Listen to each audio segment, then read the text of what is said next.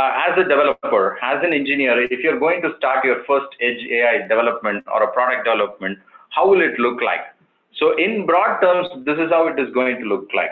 You have to go in and pick a board, development board, which has the Jetson as well as the camera inbuilt, and then choose a model that you want to work with. So for example, if you're going to do people detection, it could be PeopleNet or YOLO from the open source.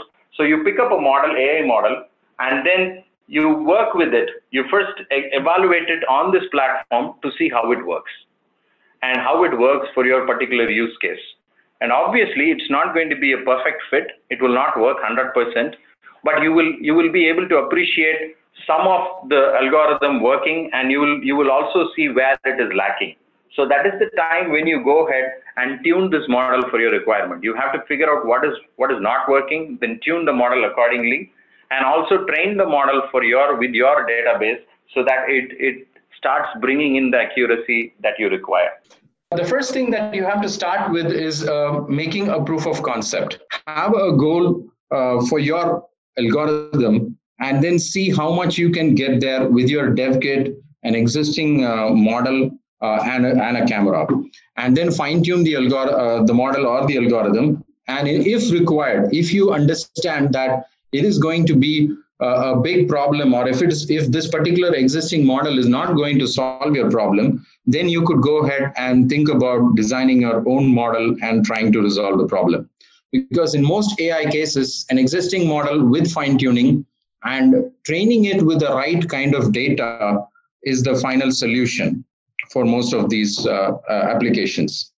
And once you have a proof of concept which works to your requirement and it works to your accuracy levels, then you could go ahead and design the final product or solution. So before we close this webinar, I would like to show how the first two steps are done, and I'll show you a video of how we did it. Like choosing a right development kit, a hardware and a camera combination, and then using an existing AI model.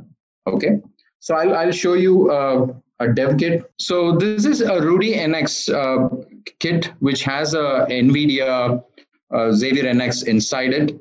And this is from Connectech. And we have connected our Sturdy Cam, which is a rugged camera, which has connectivity over GMSL to the Rudy NX box. So once we connected this, we attached this to a vehicle and we took it out on a ride to a road so that we could capture the video, and we could also do some live inferences. So if you order such a kit and a camera, once you get it, you can use DeepStream and run one of its samples in like 2-3 days. So that's what we did here, and I will show you how that looked at first. Okay, so please be aware that the video I'm going to show has DeepStream working on it, but again, it's not an optimized or a ready-to-use application that we are showing. So we are showing what you would see on day one of your development. So the reason why we are showing this is to emphasize that this is a great starting point. So you have a starting point where you have a model which is working, you have the camera and the hardware, everything with you, so that you could start your development from here. So let's watch this video.